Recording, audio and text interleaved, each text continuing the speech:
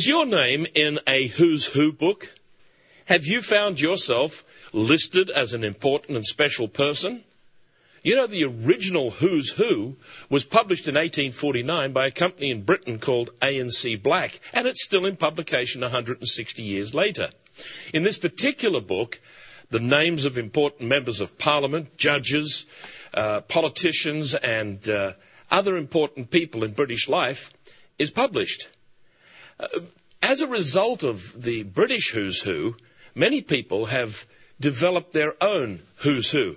There are probably Who's Who of dog breeders or mountaineers or, ping pong players or other sorts of sports and areas of expertise.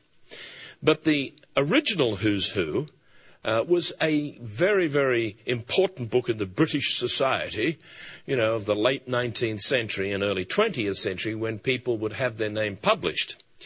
In fact, it's come to the point where the Wall Street Journal, I'm just quoting here from an article on the subject, the Wall Street Journal has said that an entry in Who's Who really puts the stamp on eminence on a modern British life.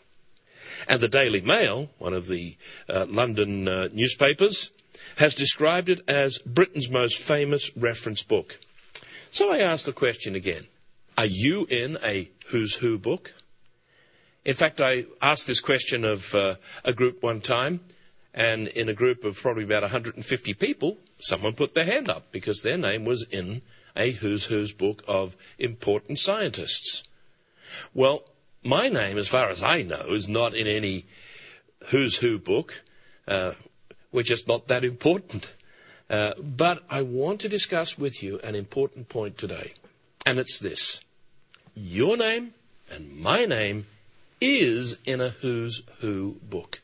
What am I talking about? Let us take our Bibles and turn to Philippians chapter 4 and verse 3. Philippians chapter 4, and we're going to notice an important Who's Who book that is mentioned in Scripture. Turn with me, please, here to the book of Philippians. And we're going to read here in chapter 4 and in verse 3. Paul wrote and said, I urge you also, true companion, help these women who labored with me in the gospel with Clement also, and the rest of my fellow workers, whose names are in the book of life. That is the ultimate Who's Who. And you know what? You can't find a copy of it on earth at all, because it is in heaven. And God the Father and Jesus Christ are the ones that decide whose name will be in the book of life. Let's go to Revelation chapter 3. Revelation chapter 3. Amongst the 7 churches, this particular church is mentioned as having names written in the book of life. Revelation chapter 3, once again, and starting here in verse 5. It says, He who overcomes shall be clothed in white garments, and I will not blot out his name from the book of life, but I will confess his name before my Father and before his angels. So this concurs with the scripture that we read in Philippians, where it says that our names can be written in the book of life. But did you notice? It says it's also possible that it can be blotted out. So this is an important book. If you are truly baptized and converted, and you are continuing faithful in your life toward God and towards Jesus Christ, you can know that your name is written in the book of life. So where can we find out who those people are that are written there? As I've mentioned, you can't find it written in any book that's on this earth. In fact, I have this, if you might say, image, this mental sort of perception. You're probably much the same, where you think about certain things and you muse on it and you add to it and you maybe even have a dream about it. But I have this idea of the day that someone is baptized and the minister lays hands upon them and they receive the gift of the Holy Spirit, that up in heaven, in this very, very special room with beautiful curtains and with this large desk. This is a modern lectern. But in old days, they used to have writing desks that were like this, but they would be done in carved mahogany. And you can imagine this big, big book with pages of names on one side and then blank pages on the other. And here, an inkwell with a quill of swan feather standing in the inkwell. And so it is that an angel comes in. Now, does he have white robes on? You know, I won't go into that. But just imagine that he opens the book and takes the ink, the quill from the inkwell, and he writes in perfect lettering, what they call copperplate writing. He writes your name in long strokes. And when it's finished, he takes a blotter and he dries the ink so there's no smudging. And then someone mentions another person's name that is to be entered. So he takes the quill again and writes that name. And so it is that our names are entered into the book of life. But, on the other hand, it might be like this.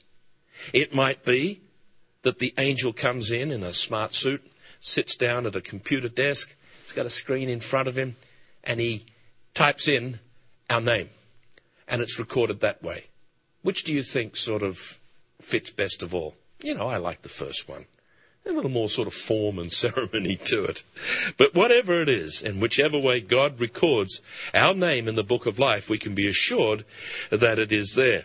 You know, if we remain faithful and obedient to God's purpose and will, our names will be preserved for the day when Jesus Christ returns to raise his brothers and sisters to eternal life. So I think you and I can understand here at the Feast of Tabernacles why it is so important for us to consider our calling and our response to the fact that Jesus Christ has acted in our lives, that God's calling is there and strong. We have responded, and now here we are, obedient to God by keeping the Feast of Tabernacles. We've travelled from all over the world, from our homes in different parts of the United States or South Africa or Canada, maybe from France or from Mexico, or wherever we've travelled to the Feast of Tabernacles to listen to God's ministers, God's servants, preach to us the message of the wonderful world tomorrow. Already we've been inspired by the messages that we've heard. Already we have captured the vision of us being specifically in God's kingdom, living a way of life that is pleasing to God, in a way that we can be useful to him, where we will be given the opportunity to have spirit bodies, perfect minds, never ever putting a foot wrong, saying a wrong word, being offensive in any way, never getting tired, always perfect, even as Jesus Christ and our Heavenly Father are perfect. And so it is that as we look forward to that time when we will be joining with Jesus Christ in co-ruling on this earth, we can think about the importance of this subject of the book of life. So today, I want to discuss with you the names and also the titles of people who have already died, and their names are permanently entered into the book of life. We will see that their job descriptions are very specific, and more importantly, that there is a specific job description that God is preparing for you and for me. So let's take a little time as we go through some of these wonderful entries in the book of life and see just exactly what the men and the women whose names are permanently recorded there will be doing. Let's first of all turn to Revelation chapter 19 and verse 11. Revelation chapter 19 and verse 11. Notice what it says here. It says, "Now I saw or saw heaven opened, and behold, a white horse, and he who sat on him was called Faithful and True, and in righteousness he judges and makes war. His eyes were like a flame of fire, and on his head a name written that no one knew except himself. He was clothed with a robe dipped in blood, and his name is called the Word of God. And the armies in heaven, clothed in fine linen, white and clean, followed him on white horses. Notice verse 16. And he has on his robe and on his thigh a name written, King of Kings and Lord of Lords. Who is that? You know, it's Jesus Christ. And I am sure that his name is the first entry in the book of life.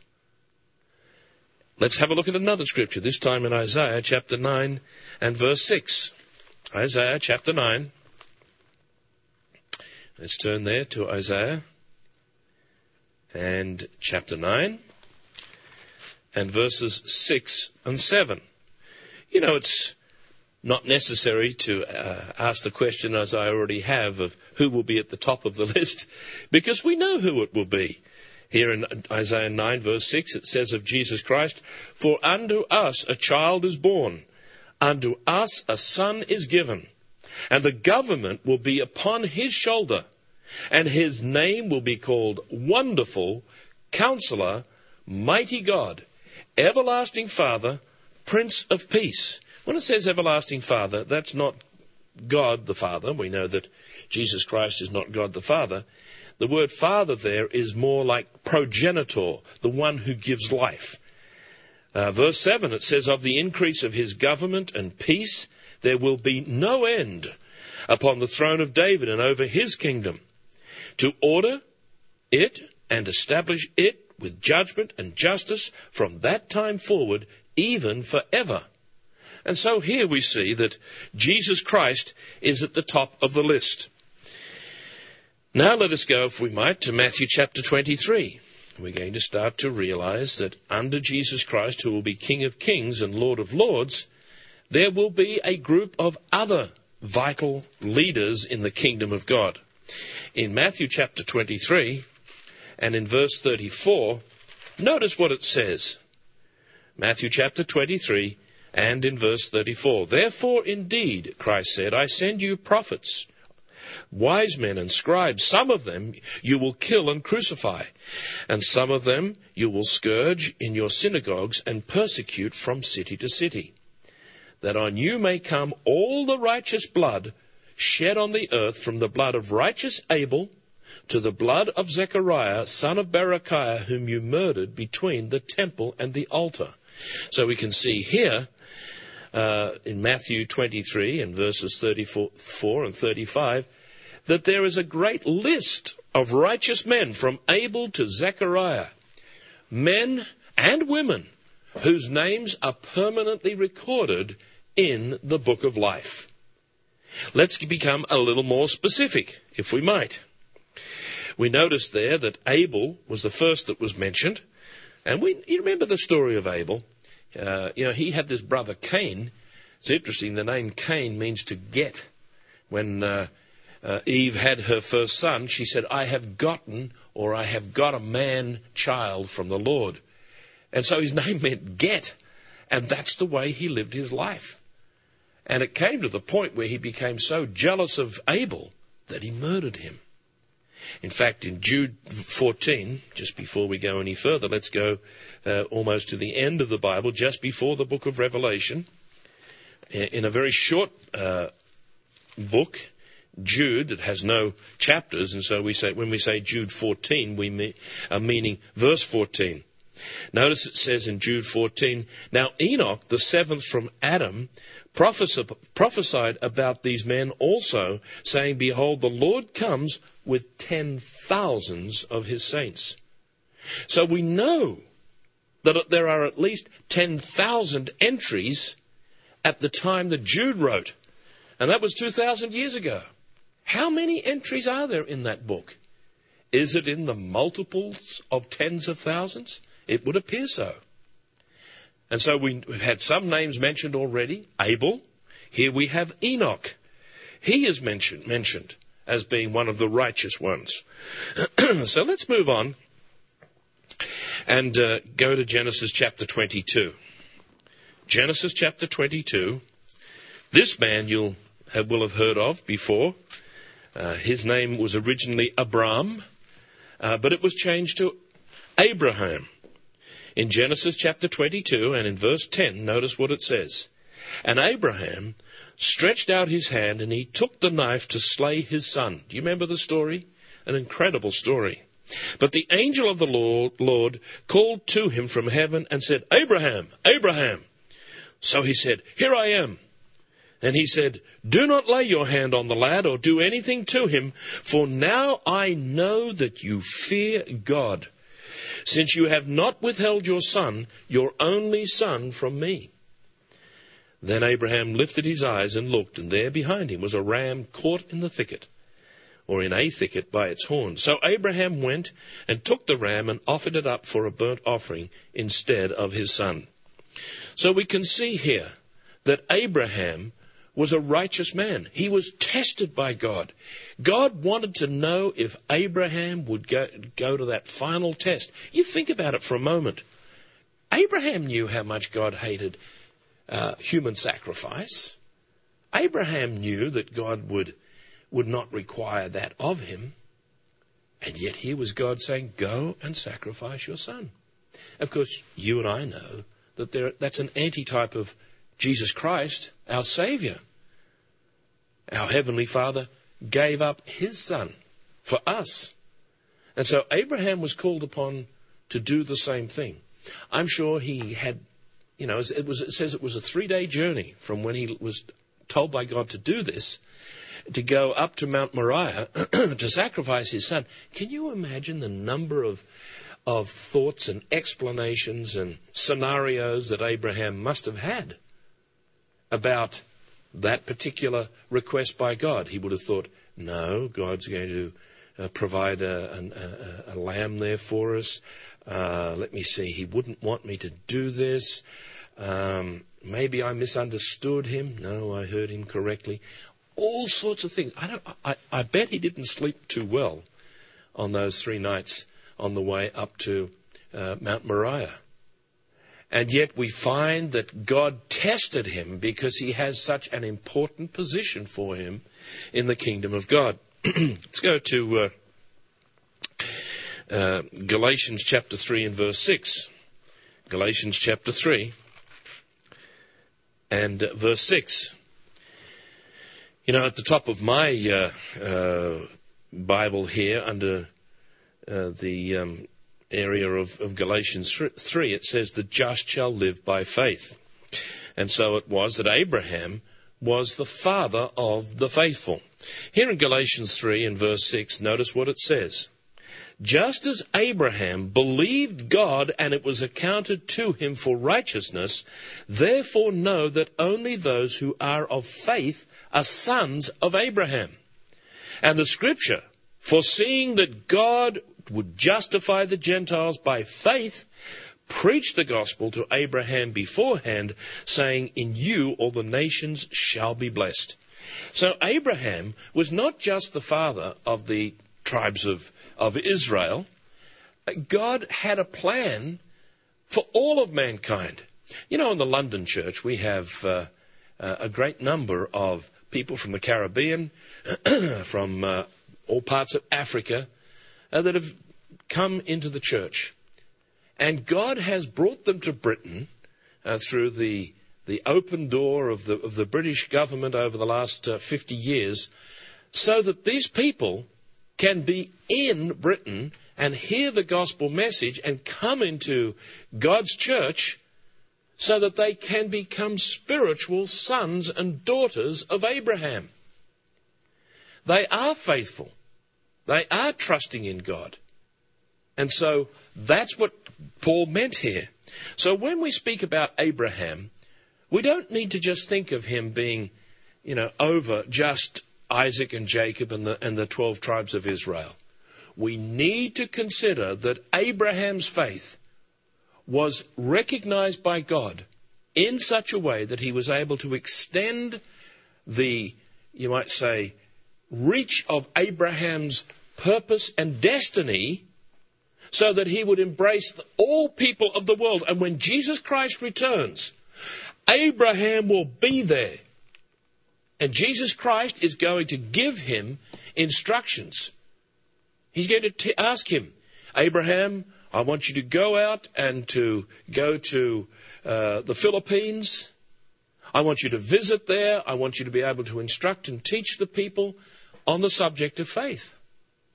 And then when you've been there, I want you to go on and continue to Taiwan and to Japan and to Korea. Now, they might have new names, those countries in the world tomorrow. But the people there will hear from Father Abraham, because he was a faithful servant of God. Let's notice why we can say this. Let's go to Luke chapter 13. Luke chapter 13 and verse 28. And notice what Jesus Christ actually had to say here. You know, this is exciting. When I first came into God's church and I heard at the Feast of Tabernacles that Jesus Christ would establish his government on this earth, and that he would be using men and women who were faithful on this earth, in this age, then I started to realize this is for real.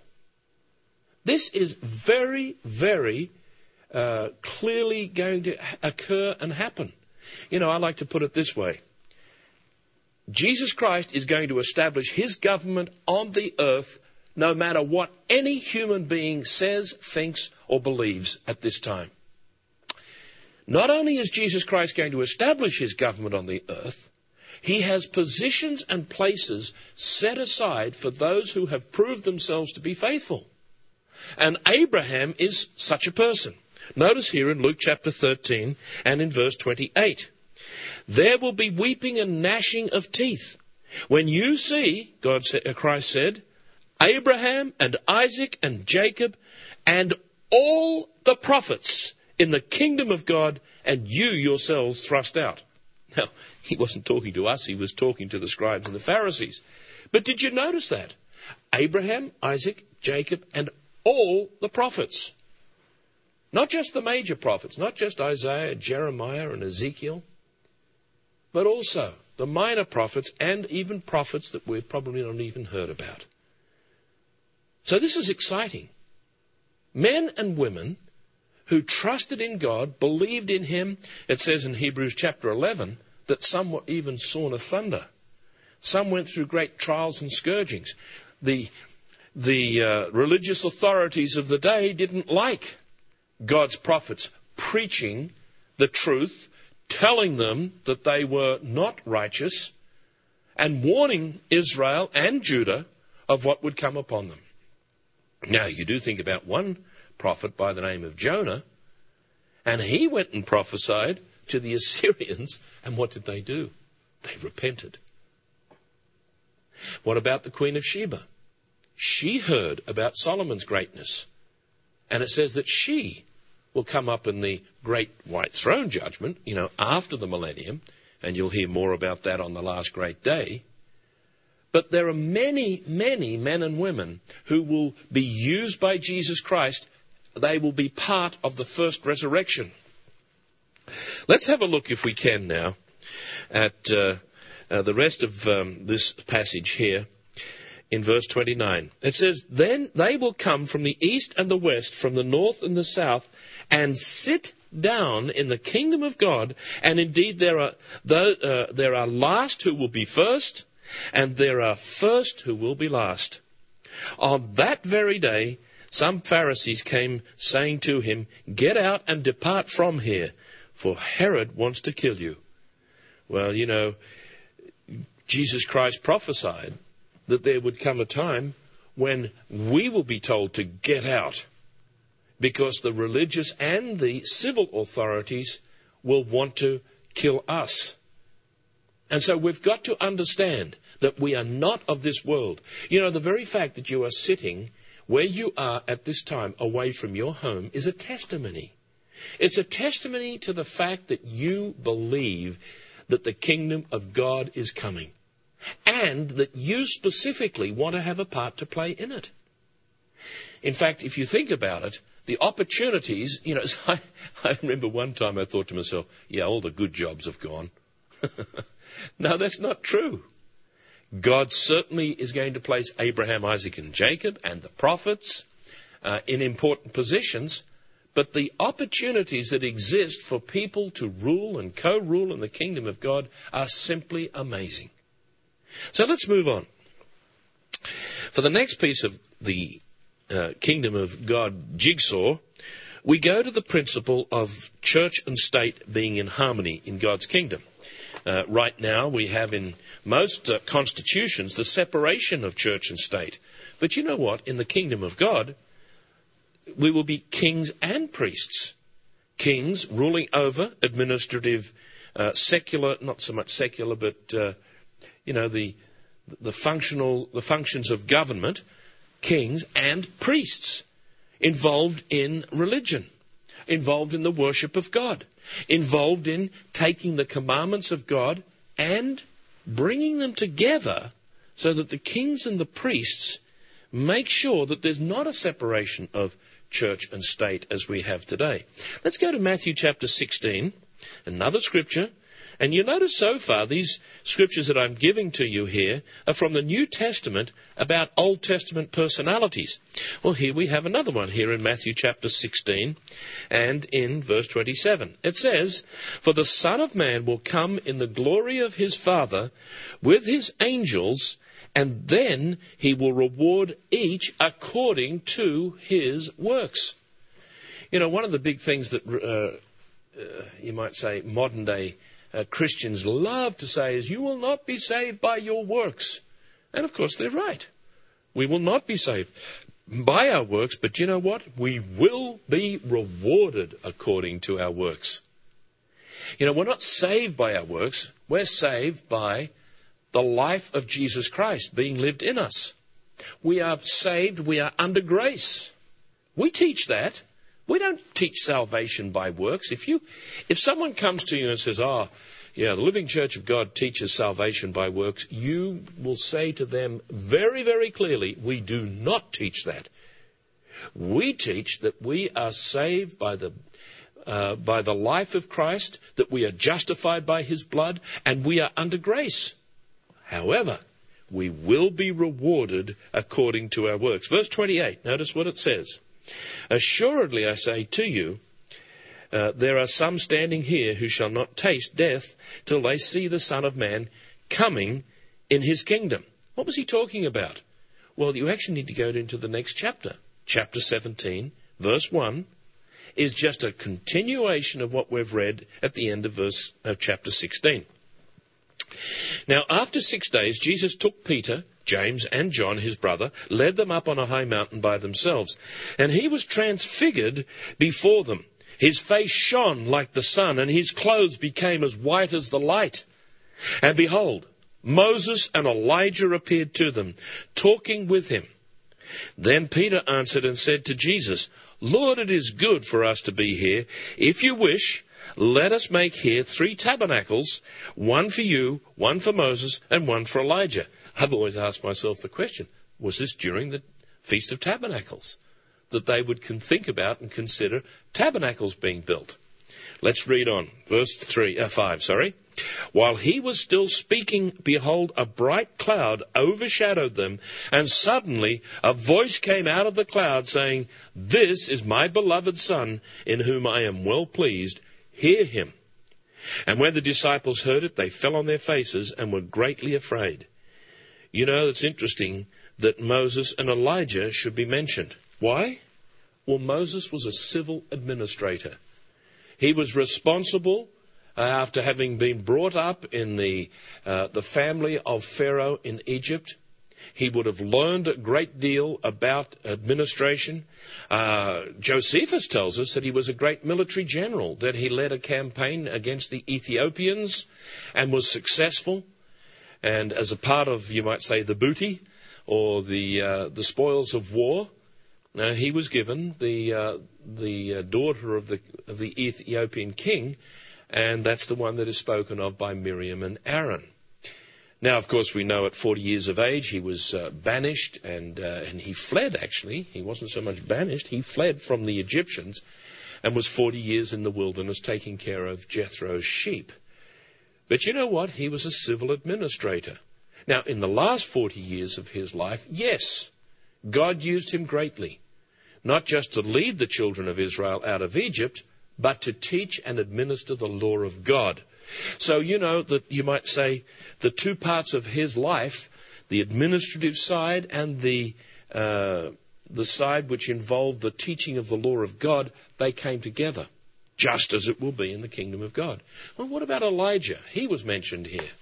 Well, you know, Elijah was involved in the, you might say, warning of the children of Israel as they had gone into idolatry under Ahab and Jezebel. So he was charged with more of a religious function of teaching and warning the people of Israel. So they're going to certainly have important positions in the kingdom of God. Moses with his responsibilities, Elijah with his. Let's move on a little further, this time to Exodus chapter 32. What was Moses' role? He was an administrator, as we've said.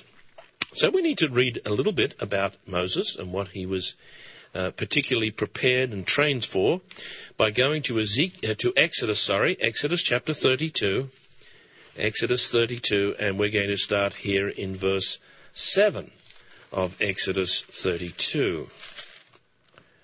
Notice what it says. It says, "And the Lord said to Moses, Go, get down, for your people whom you brought out of the land of Egypt have corrupted themselves. They have turned aside quickly out of the way which I commanded them. They have made themselves a moulded calf and worshipped it and sacrificed to it and said, This is your God, O Israel, that brought you out of the land of Egypt. And the Lord said to Moses, I have seen this people, and indeed it is a stiff-necked people. Now therefore let me alone, that my wrath may burn hot against them, and I may consume them, and I will make of you a great nation." Wow! Imagine, Moses thought to himself, I get to be the leader of a great nation. I guess I'm a descendant of Abraham, so God could still fulfill his promises, but through me. And it'll be my people that will be a great nation. But notice what happened. Verse 11.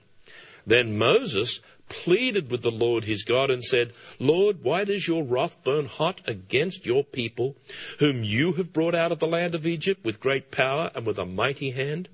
Why should the Egyptians speak and say, He brought them out to harm them and to kill them in the mountains and to consume them from the face of the earth? Turn from your fierce wrath, Moses prayed to God, and relent from this harm to your people. Remember, Moses said, Abraham, Isaac, and Israel, your servants, to whom you swore by your own self, and said to them, I will multiply your descendants as the stars of heaven, and all this land that I have spoken of I give to your descendants, and they shall inherit it forever. Do you know what the Bible says of Moses? He was a meek man. Now the word meek doesn't mean weak. The word meek means teachable, as Mr. Armstrong used to say, but more importantly, a meek person looks toward God to fulfill his promises, and you'll notice that Moses did not allow himself to be caught up in a vanity trip here and to think that he could and should be something great. He reminded God that it was going to be through Abraham, Isaac, and Jacob that the blessings would come upon his descendants. Notice in Exodus 33 and verse 11. You know, I just think that example there is a wonderful teaching example to each one of us, that we are nothing. And, you know, you're going to have opportunities in life and tests where you will think that you are something and someone. And God will allow those things to come along to see if we are going to be faithful to his promises and obedient to him. Notice here in Exodus 33 and verse 11. So the Lord spoke to Moses face to face, and as a man speaks to his friend. And he would return to the camp, but his servant Joshua, the son of Nun, a young man, did not depart from the tabernacle. Moses' relationship with God, and this was Jesus Christ, the God of the Old Testament, was that of a friend he could talk face to face with. Now, I want you, if you can, to take that concept of talking with Jesus Christ face to face and think about your role in the kingdom. Is it possible that when you are administering a town or a city or an aspect of the kingdom of God, that Jesus Christ comes to visit and he walks up to you and he speaks specifically to you? He's not talking to other people, he's speaking to you. And he says, well, how are things going here, John? Or whatever your new name will be in the kingdom of God. Well, they're fine, sir. We're working on this new hydroelectric scheme, and we feel that we're going to be able to generate enough electricity to provide power for 30,000 inhabitants in this area, in this region. Okay, that's looking very good, but that's electricity. But how are things going with the people? They're going well. We had a wonderful Sabbath last week. I was going to say the church, but the building, whatever we're going to call the buildings in the world tomorrow, it was filled to overflowing. And we have a very, very good team here. We've got a fine group of people who have come through the tribulation. They've been humbled, and they're eager to learn the truth. Well, that's good. That's good, John. So, do you have anything that I can help you with? Imagine, how would you go if Jesus Christ himself came to you, came to your town, came to your city, and spoke to you that way? That's what the world tomorrow is all about. That's what the kingdom of God is all about. It's a very, very real thing that's going to be happening in our own lives. So let's now come to Elijah. We just covered Moses there and how God worked with him. But now let's go to 1 Kings chapter 17. 1 Kings chapter 17. Excuse me while I just take a little water.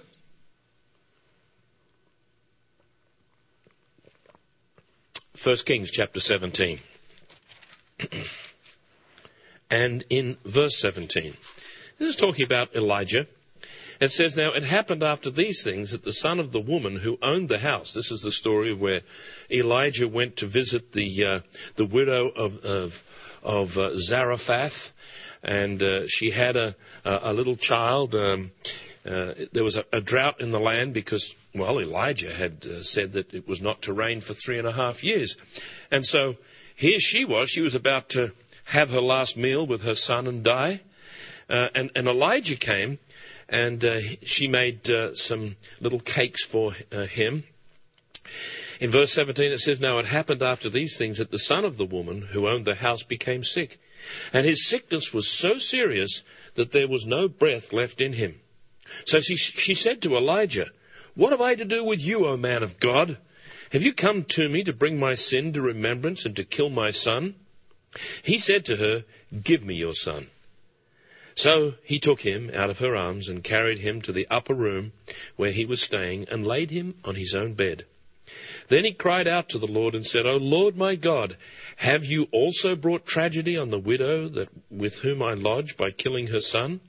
And he stretched himself out on the child 3 times and cried out to the Lord and said, O Lord my God, I pray, let this child's soul or spirit come back to him. Then the Lord heard the voice of Elijah, and the soul of the child came back to him, and he revived. You know, this man had total faith and total commitment to God's way and God's truth.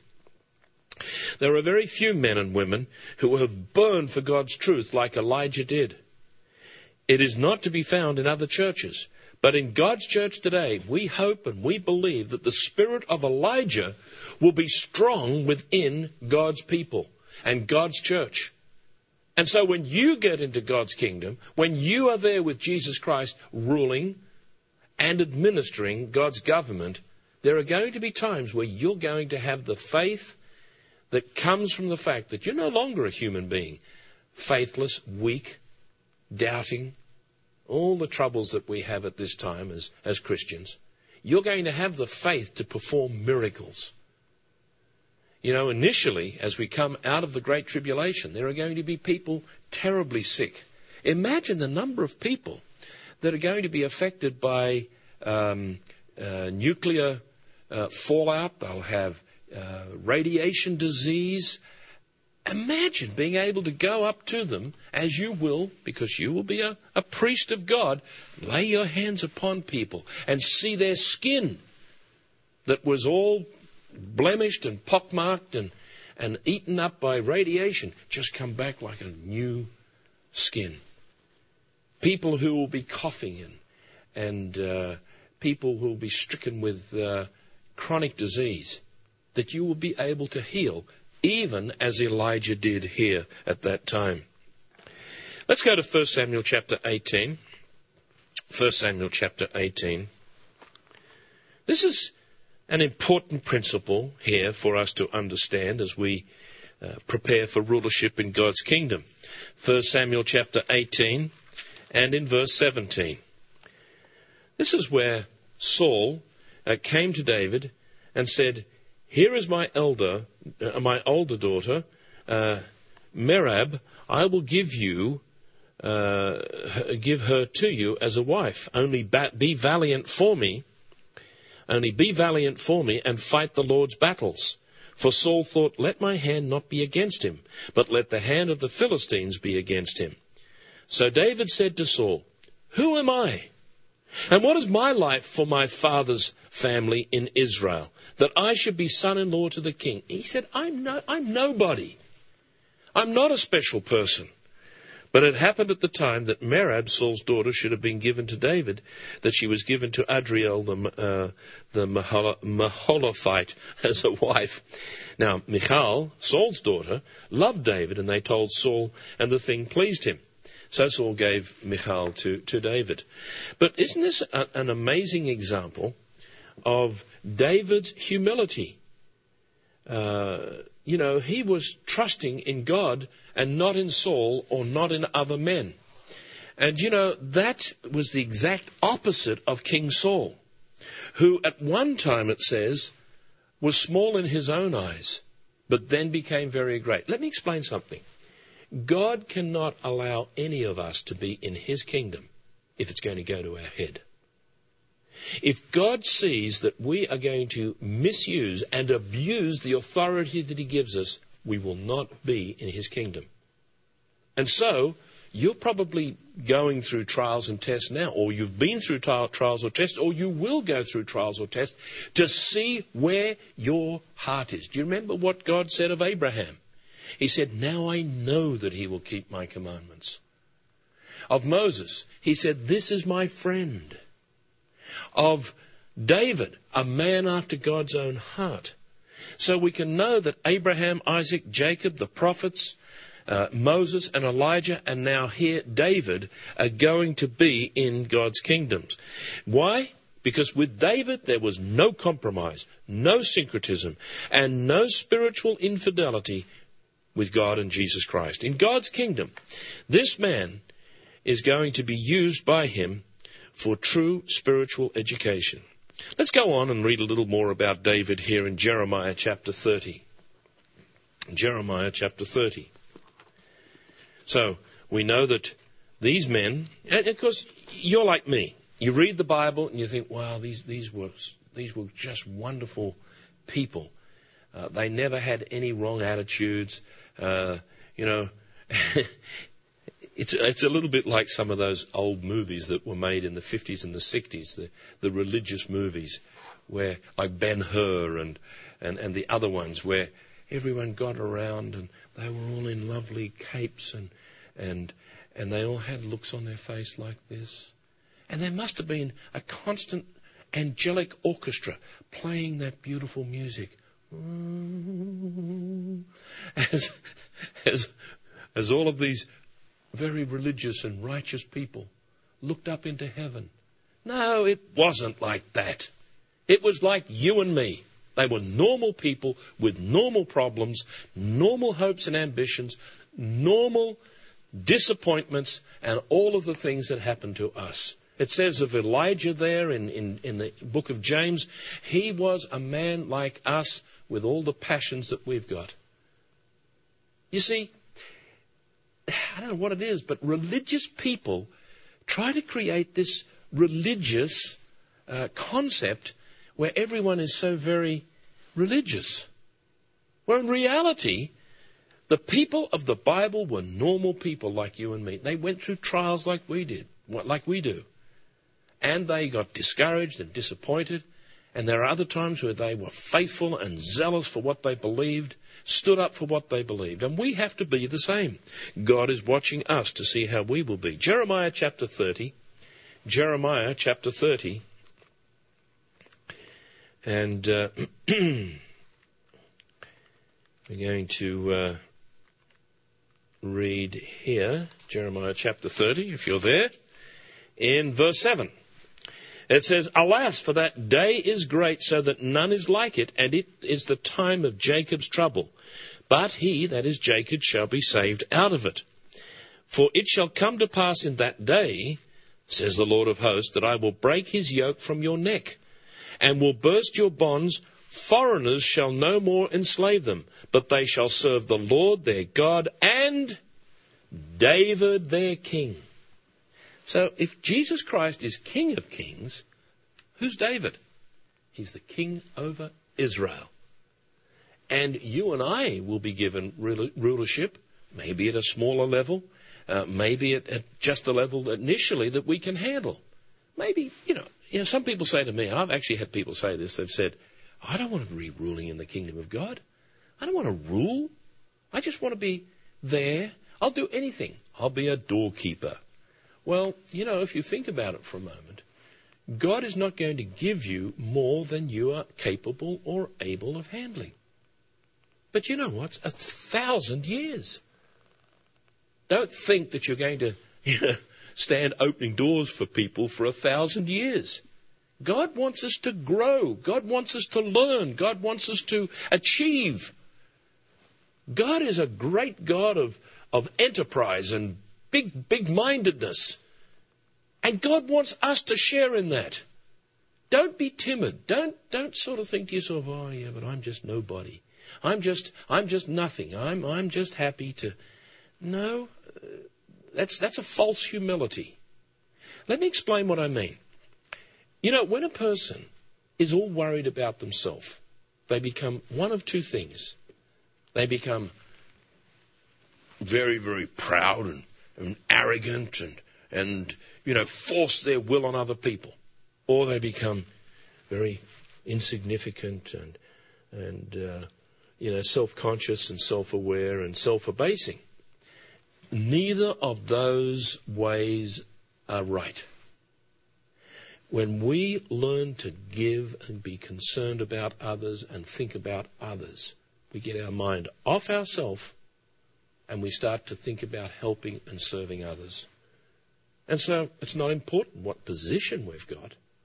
It's not important how important we are, because we are consumed with the welfare and the success of other people. Hey, mums, if you've got 1, 2, 3 or more children, you know what I'm talking about. Mothers are committed to the success of their children. Fathers, you too have a role to play in providing education, leadership, instruction and direction for your children. Guess what? God the Father has children, and we are they. We are the children of God, and God wants us to succeed. He wants us to grow in ability and capability. Now, it's not a matter of talent or how wise we are in our own eyes. It's about God's plan for all of mankind and our part and our role that we're going to be playing in it in the kingdom of God. Ezekiel chapter 34, another scripture here regarding David. Ezekiel chapter 34. Okay, let's turn here. Another promise about David. Ezekiel 34, verse 22. It says, "Therefore I will save my flock, and they shall no longer be a prey, and I will judge between sheep and sheep. I will establish one shepherd over them, and he shall feed them, my servant David." Hey, isn't that interesting? What did David do when he was a young boy? He was a shepherd. It says that he saved his sheep from the jaws of a lion. And so David knows what it is to take care of sheep. And your minister in your church is your shepherd, under the Good Shepherd. Jesus Christ is the Good Shepherd. Dr. Meredith is, you might say, the presiding evangelist, which means that he is the overall shepherd physically for God's people at this time. But in the kingdom, David will be the one charged with that responsibility. Notice what it says, "My servant David, he shall feed them and be their shepherd, and I, the Lord, will be their God, and my servant David, a prince among them. I, the Lord, have spoken." So David will be a shepherd, a prince. He's going to be an example to people. I am looking forward to hearing some sermons from David. Wouldn't you like to be in that at a Feast of Tabernacles in the kingdom of God? And now for the main sermon, God's servant, prince and shepherd, King David. And he will come out and he'll stand and he'll tell us the stories of his life. And he will talk about the plan that he has for the whole of the development of Israel. Just an amazing thing to look forward to. Who else is going to be in the kingdom? Let's go to Matthew chapter 19, verse 27. Matthew chapter 19. And verse 27.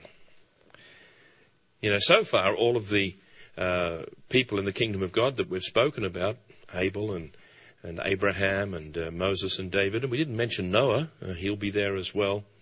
They're all from the Old Testament. But look, there's good news here for those of us from the New Testament, New Covenant time. In Matthew chapter 19 and verse 27, then Peter answered and said to him, "See, we have left all and followed you. Therefore, what shall we have?" What's the reward?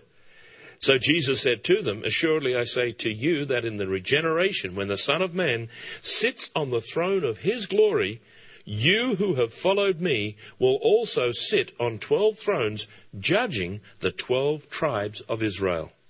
This is one of my favorite scriptures. Do you know why? Because it puts to absolute nonsensical foolishness the concept that people have. And you'll come across them. They'll say, "Oh, no, the children of Israel, the 12 tribes and, you know, the lost 10 tribes were lost and they disappeared in the sands of the desert." No. Jesus Christ said that when he comes back in the regeneration, the 12 apostles will rule over the 12 tribes of Israel. That means that somewhere, someplace on this earth, at this time, Jesus Christ and God the Father have an absolute and certain and clear knowledge of where the 12 tribes are. People say, "Yeah, but they've intermarried with other people." Okay, that's God's problem. Certainly. Not everyone is going to be absolutely pure in their racial sort of integrity. But as far as God is concerned, he has maintained an identity with his people. And you know what? You're going to have an opportunity to teach those people. Maybe you have got some Norwegian heritage and background. Does that mean that God might take you back to the tribe of Benjamin? That we believe that the people of Norway are from. Maybe you're of good English stock, and God will have you administer the law amongst Ephraim, or Manasseh, or Holland, if you are Dutch and therefore descended from the people of Zebulun. You know, there are many, many people living in the United States, Australia, Canada, who have come from other tribes of Israel. But, and as I've mentioned already, we've got people living in the United States, Australia, I know the Melbourne church is made up of many different nationalities because God is training those people to go back to be rulers over those people in the kingdom of God.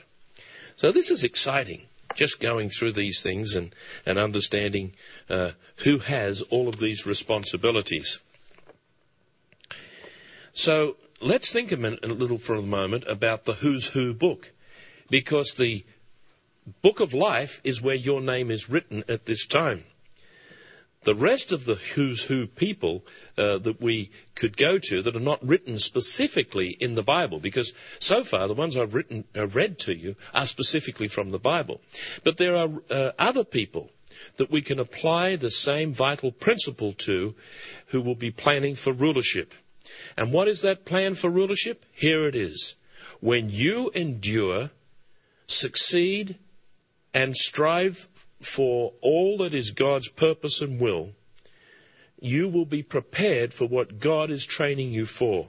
Your life is in God's hands, and what may seem to be a coincidence or a chance is most probably not.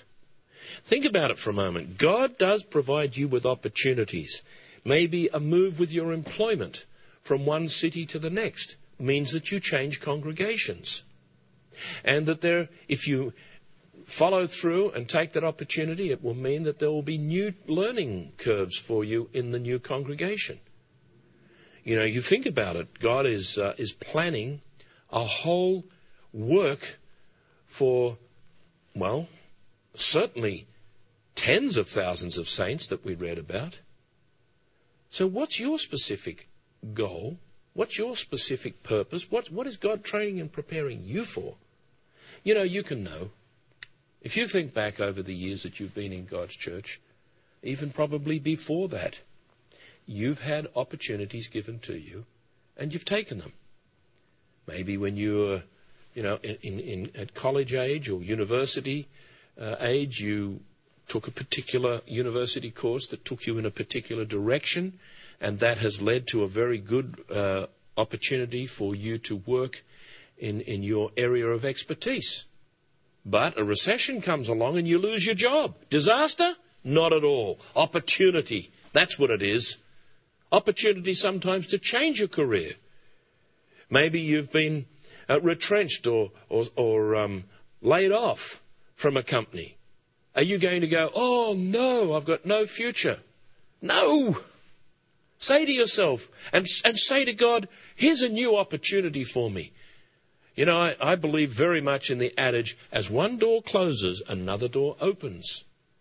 So be on the lookout for God working in your life to train you for rulership in the kingdom. Even some disasters, a sickness, for example, that you've come into, that has caused you to develop patience and kindness and sympathy that you've not had before. All of these things are God's doing. Yes, we know that he's not a fatalist.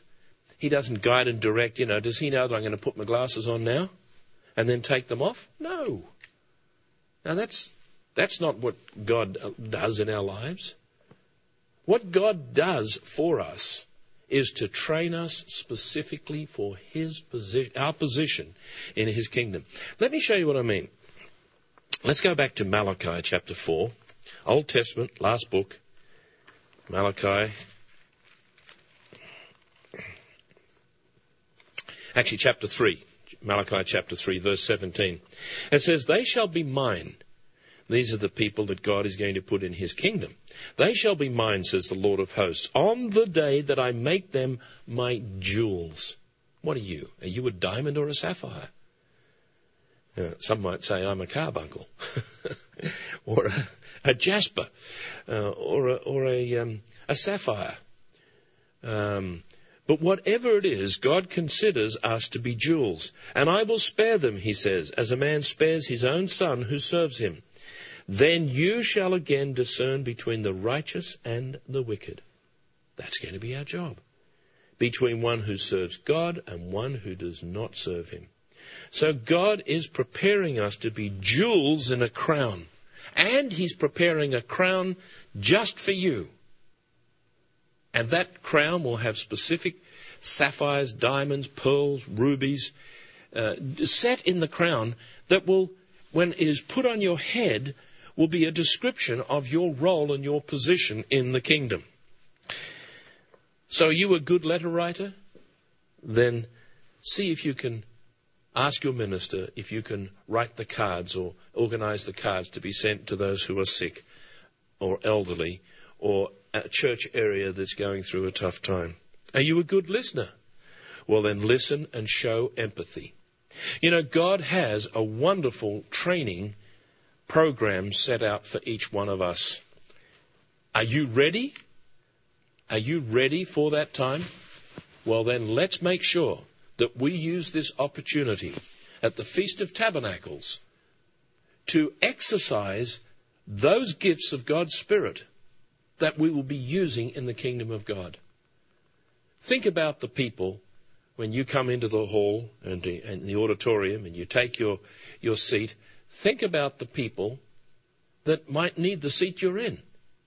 Now, already probably where you're meeting, there are chairs that have been set aside for the choir, set aside for the families, set aside for these people and those people. Please respect that.